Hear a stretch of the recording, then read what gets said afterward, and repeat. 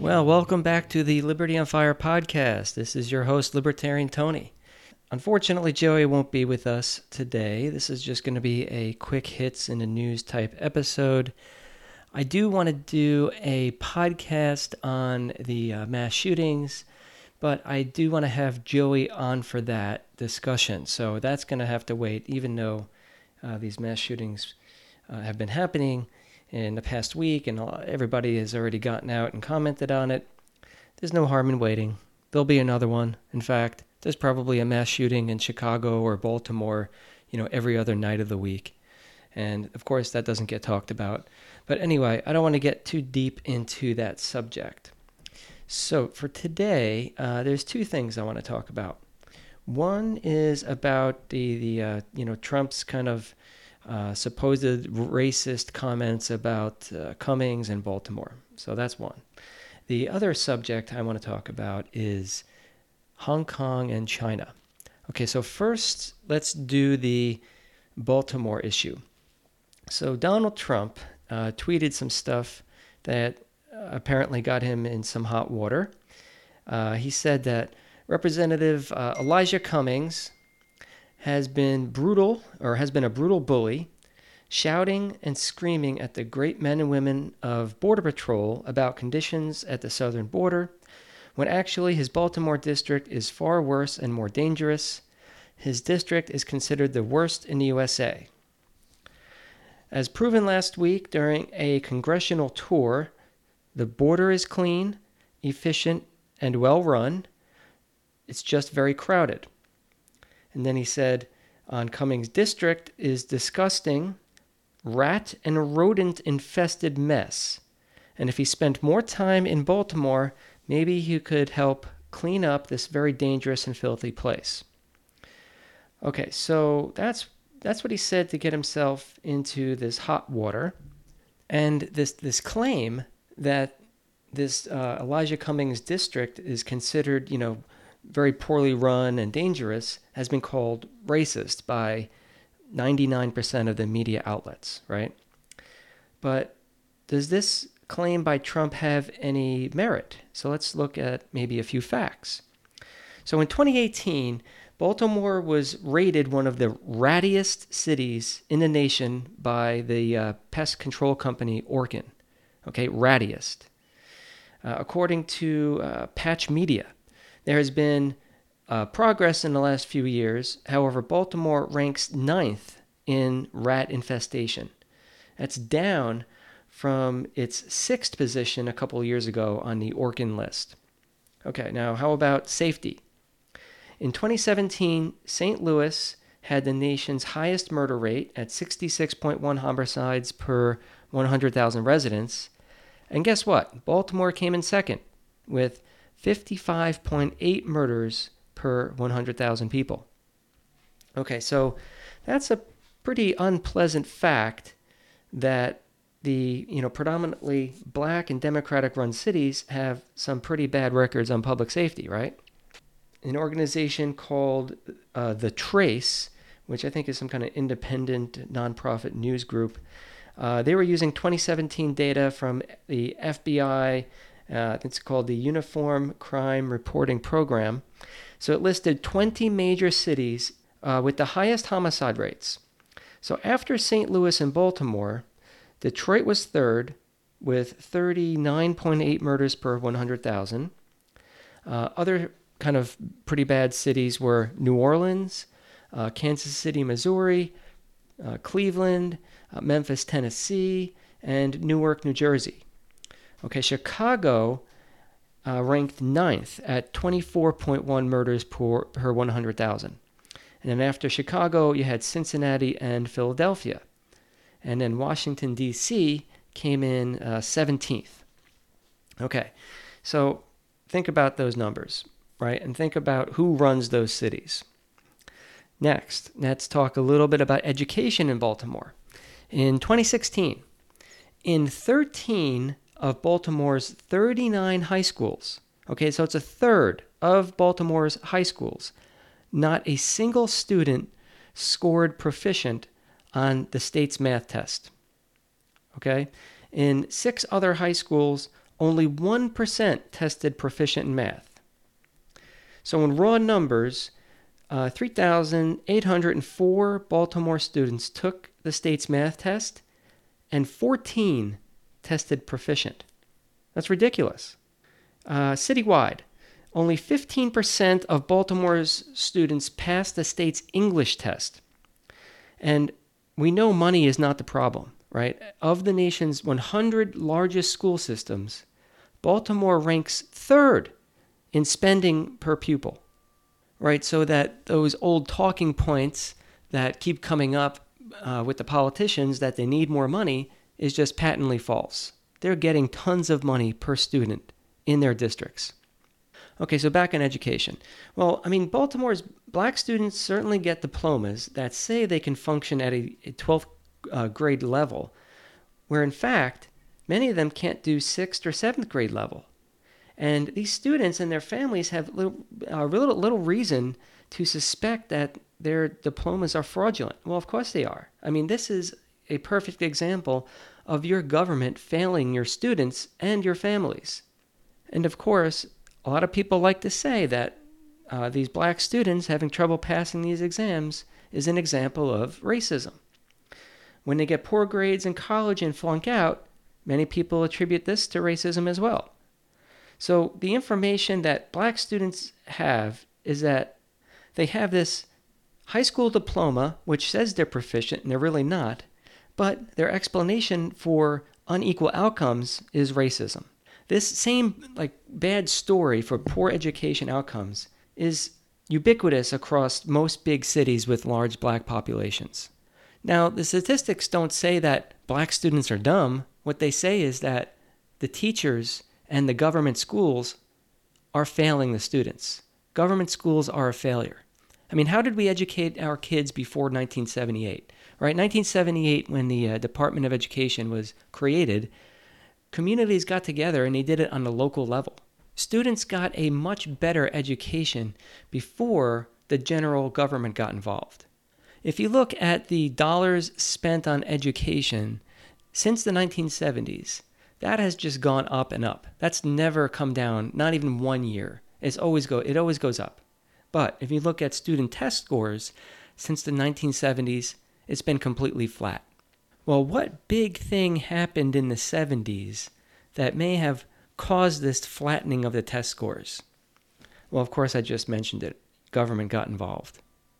Anyway, so the major problems that black people confront are immune to whoever's in office, right? These problems were not fixed under Barack Obama.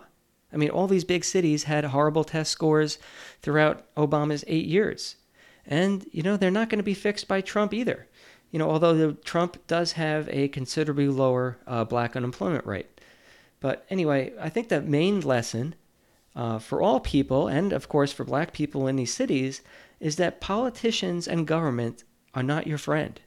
And government handouts are not the solution. If these were the solutions, at a public expenditure that tops $22 trillion over the past half century, then black people wouldn't be having these problems. Okay, so maybe we shouldn't be looking to government to fix these problems. They created them in the first place. Okay, now on to the second topic. So for this, I'm going to start out by saying, move over, Iran. You've been displaced by Hong Kong and China. Okay? So what do we have going on?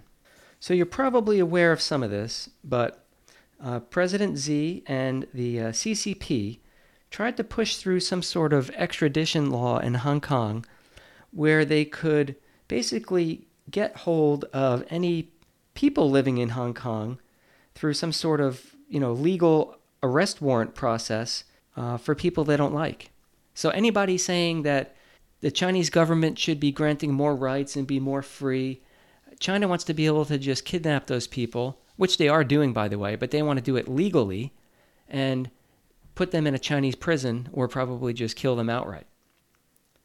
But what Xi is proposing here is that he wants to use Hong Kong's own legal system to be an arm of the law for the Chinese government and help, abduct these Hong Kong citizens and get them back to China where they can be punished.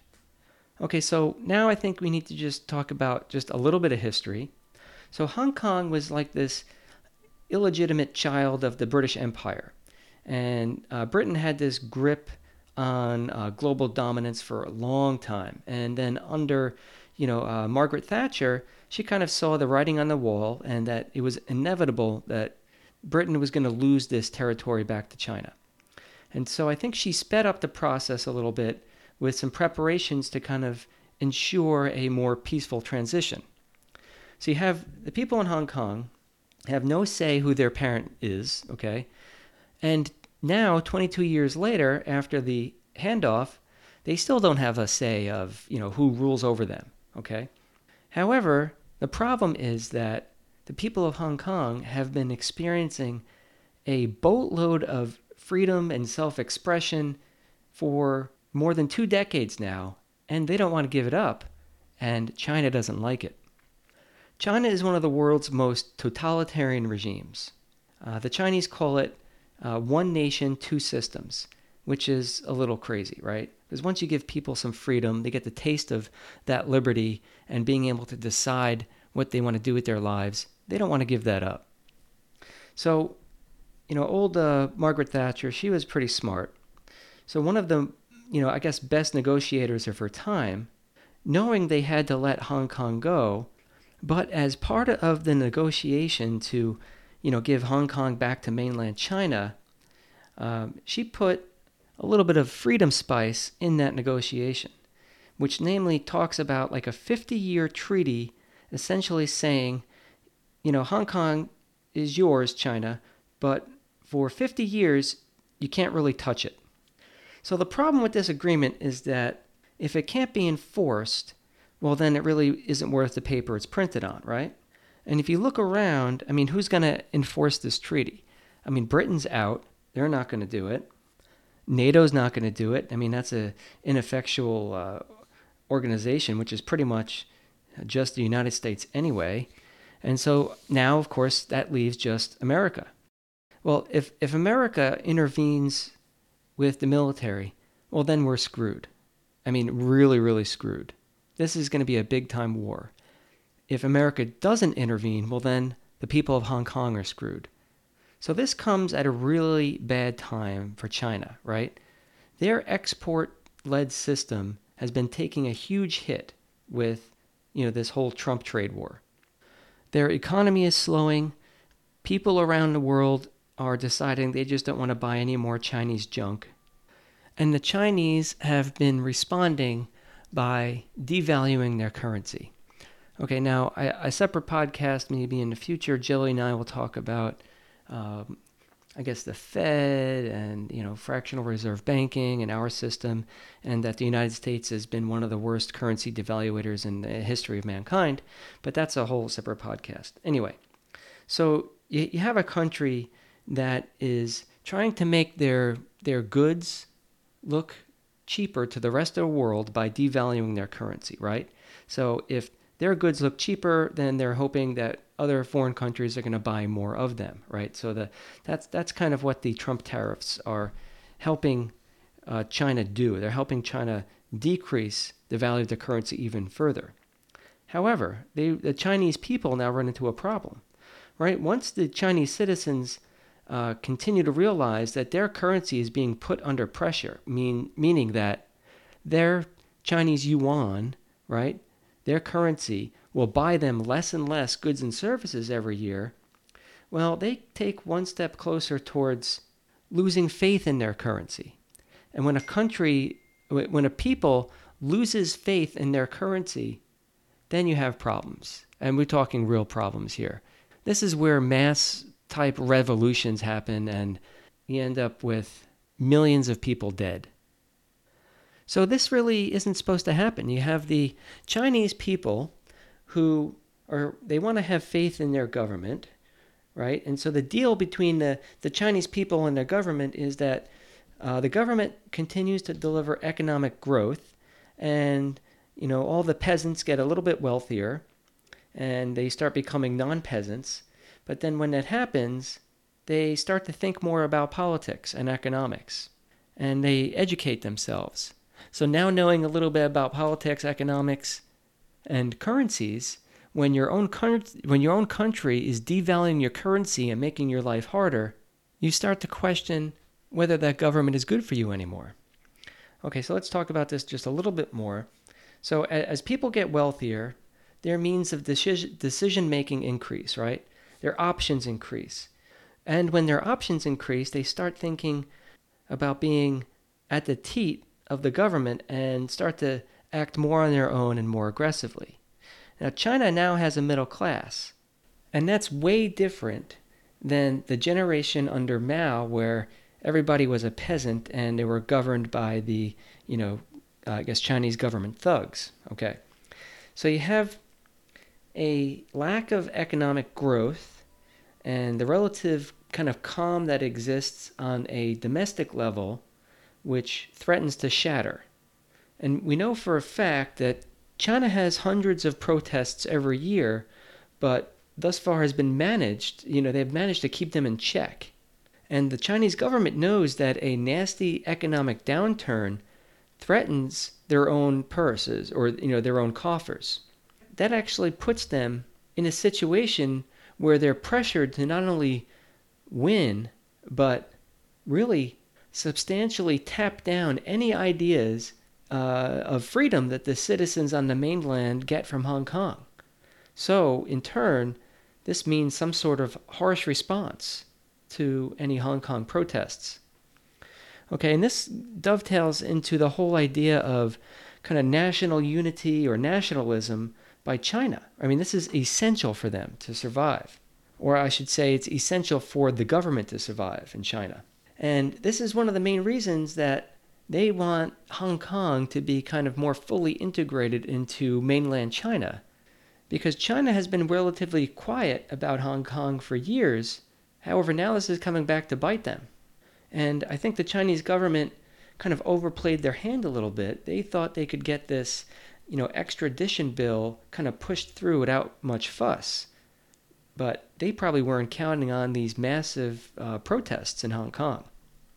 So in a way, these protests in Hong Kong have kind of backed the Chinese government into a corner.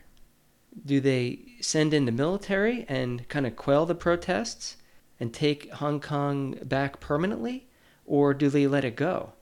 Well, if they send in the military and try to take Hong Kong over completely, I don't think America's going to sit well with that. And if they let it go, that sends a message to the mainland Chinese people, and they're going to start wanting their own freedoms. And that's not going to be good for the Chinese government either. So another country close by is probably watching this very carefully, and that would be Taiwan. If the Chinese military invades, the people in Taiwan are going to want to see is if the U.S. comes to the aid of the people in Hong Kong, or they kind of just, wag their fingers and make a lot of political speeches.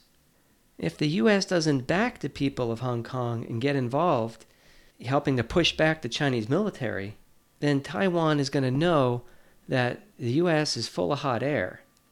And this is not going to be good for that country. They're going to all of a sudden think, well, is China going to take us over next? So, there are some serious questions ahead, and none of the answers are bright and cheery. Hong Kong is like the financial center in Asia. So we would expect if the Chinese invaded with the military that a lot of capital would flee Hong Kong and never come back. So this would completely crush the Hong Kong economy and their business system. We would also expect at the same time that our relationship with China, I guess kind of improved maybe over the past 30 years, would be forever changed. Just think about all the foreign companies that do business in Hong Kong.